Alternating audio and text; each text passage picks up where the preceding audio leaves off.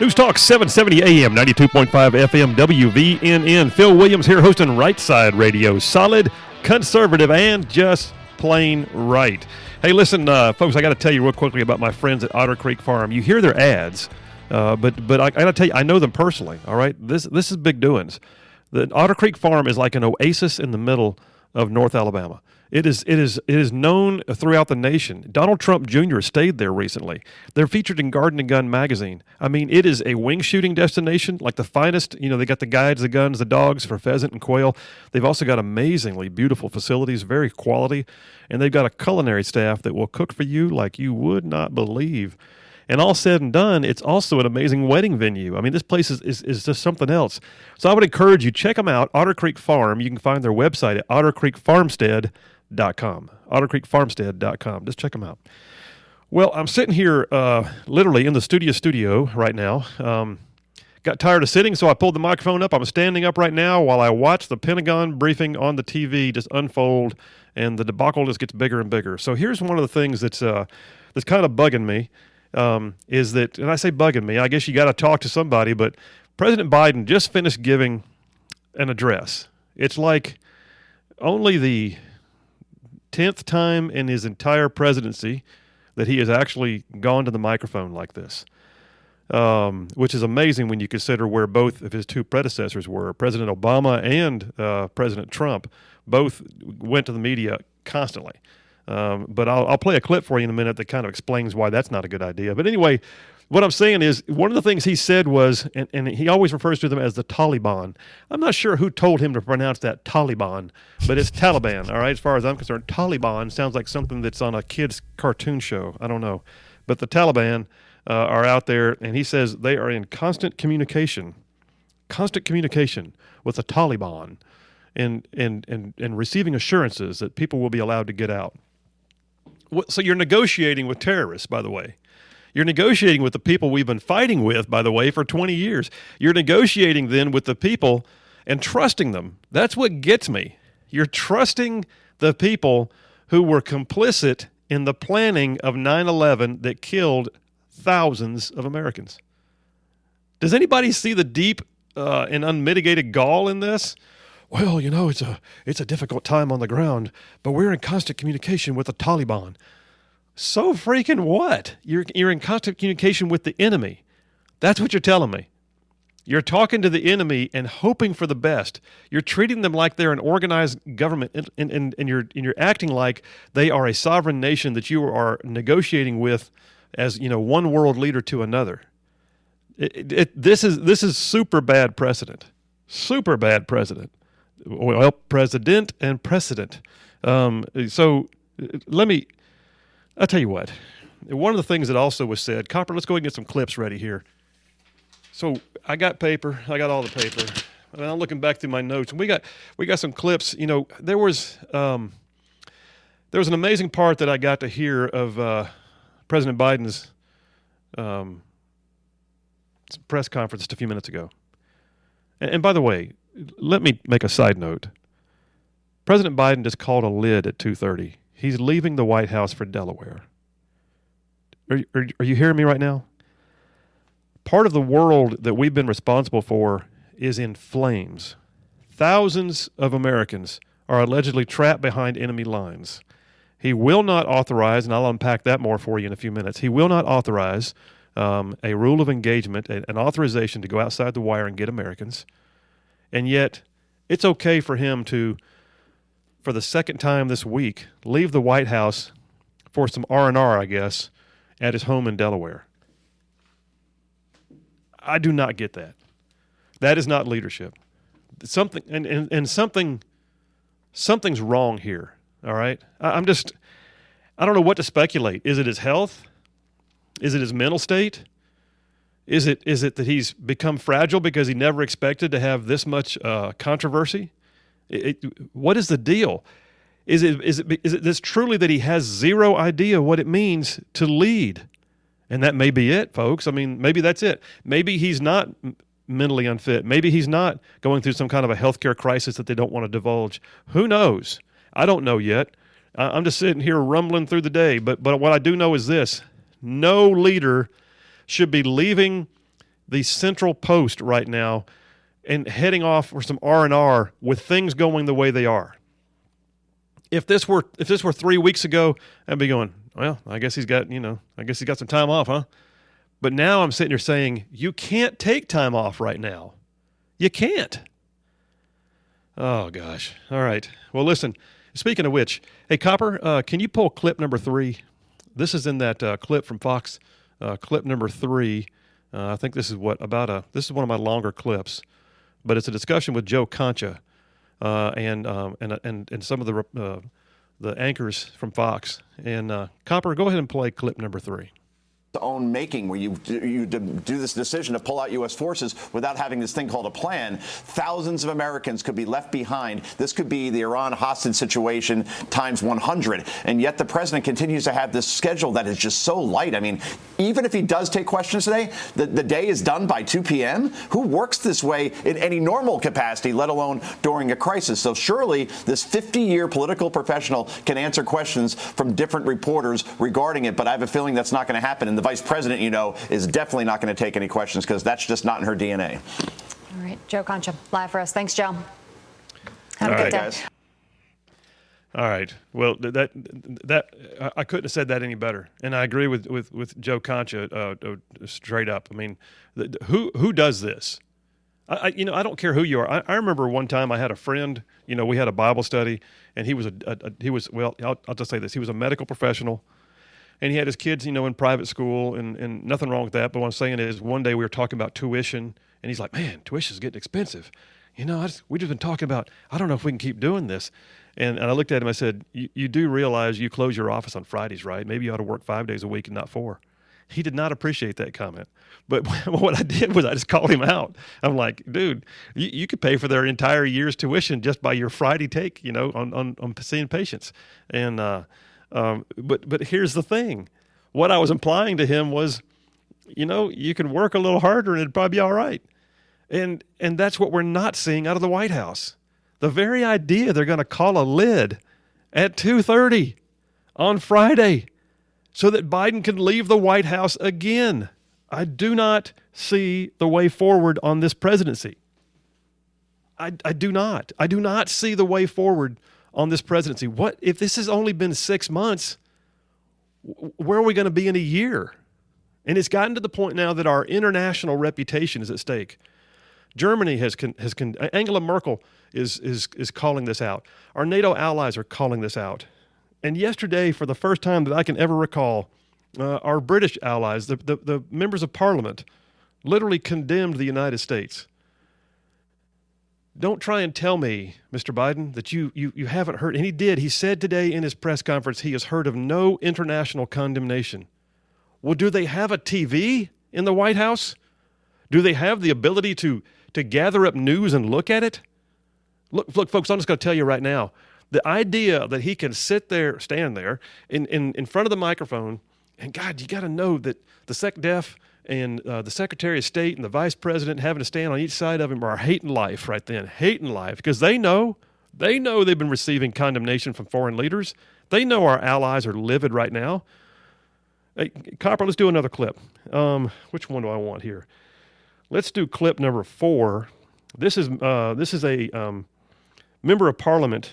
His name is Tom Tugendhat, and he was actually a veteran of the Afghan War himself, talking about the shame he feels in watching President Biden's actions. Copper, go ahead and play clip number 4. I was decorated by the 82nd Airborne after the capture of Musakala. It was a huge privilege to be recognized by such an extraordinary unit in combat. To see their commander-in-chief call into question the courage of men I fought with, to claim that they ran. It's shameful. Those who have never fought for the colours they fly should be careful about criticizing those who have. I listened to that yesterday, and I'll tell you. So, in my own personal story, we're career Army in my family, generational Army. When I was in middle school and early high school years, My dad was the U.S. Army liaison to the British Army. We were stationed in London, England. His job put him in direct contact with what has always been our staunchest, most sincere ally in the world. In the world. There is no greater alliance than the alliance between the United States and Great Britain. And since World War II, really before that, really World War I especially, but especially since World War II, it has been that way. And my dad served directly in terms of liaising our forces for training and for doctrinal alignment, and had an office in downtown London, and we interacted with any number of people who were high-ranking within the British military. Myself, when I was in Afghanistan, I directly liaised with British SAS and hosted one of their teams in my remote area for a period of time to monitor certain operations. And so I'm just telling you, having worked alongside them, having had family members in direct positions of coordination and interaction, and just living in London myself for 3 years, I cannot imagine the day that we're in when a member of Parliament, himself a veteran of the same war, who fought right alongside and was decorated by U.S. troops for his actions in combat, would say something like that. It got worse. It got worse. And I found myself hearing the speech at first and going, yeah. And then I thought, wait a minute. He's talking about us. That's our ally talking about us. And at that point, I just got a combination of grief and anger all at one point. And folks, that's where we are right now in this world stage.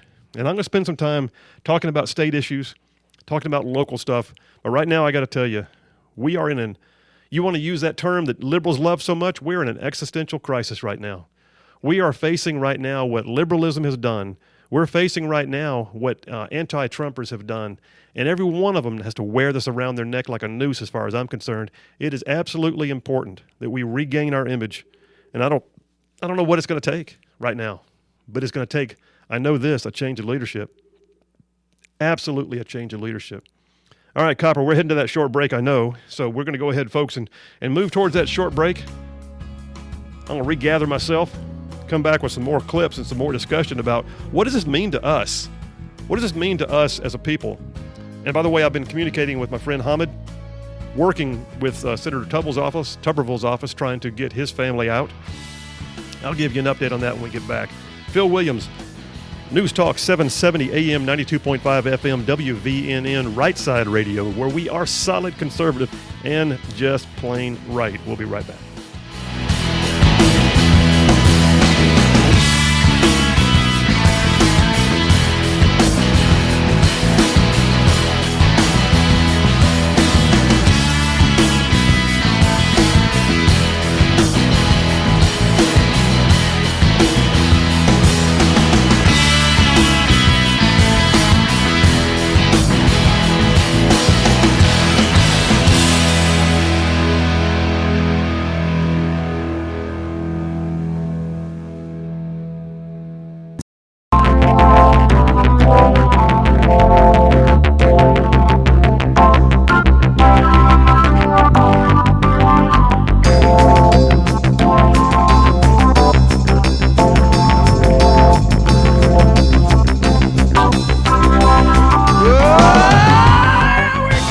News Talk 770 AM, 92.5 FM, WVNN. Phil Williams here, hosting Right Side Radio. Solid conservative and just plain right.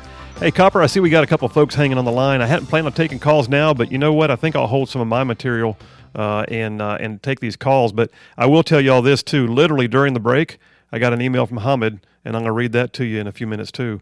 But let's do this. I've got one on the line right now. Ray from Madison, I believe, is on line 5. Ray from Madison.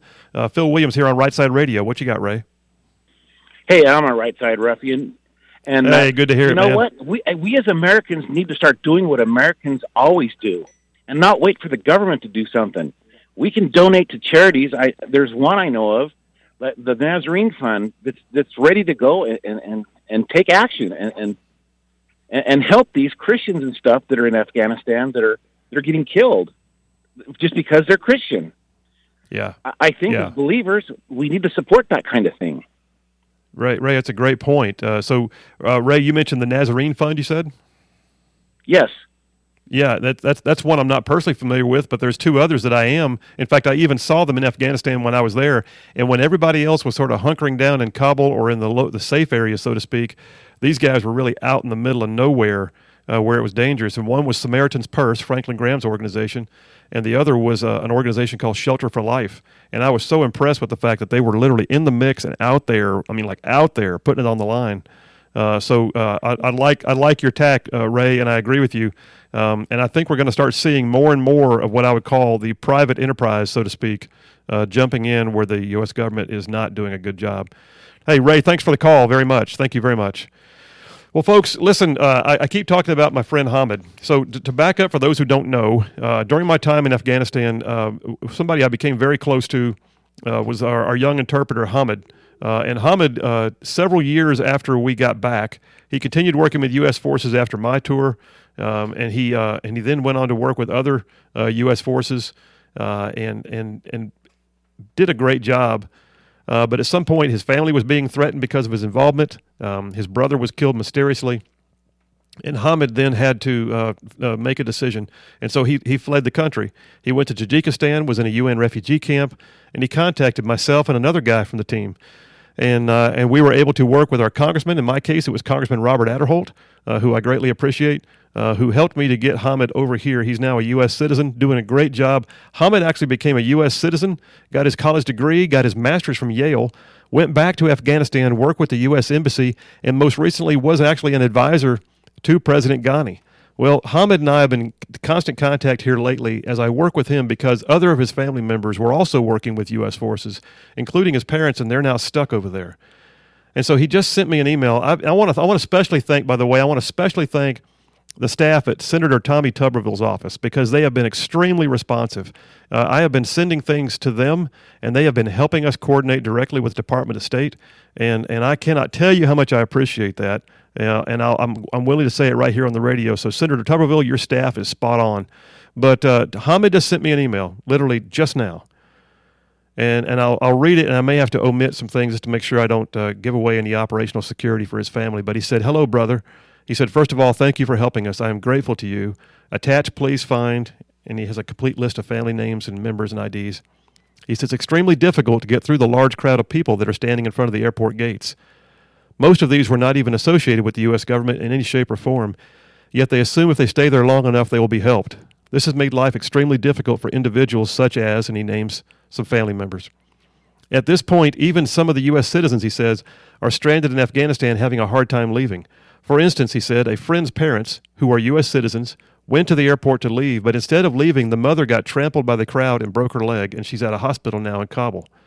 There are occasional gunshots, the use of gas, and even a helicopter flying low trying to disperse the crowds, but to no avail." He goes on to say, "On the other hand, one has to go through Taliban checkpoints now in order to reach the waiting crowd at the airport. The situation is becoming even more complicated."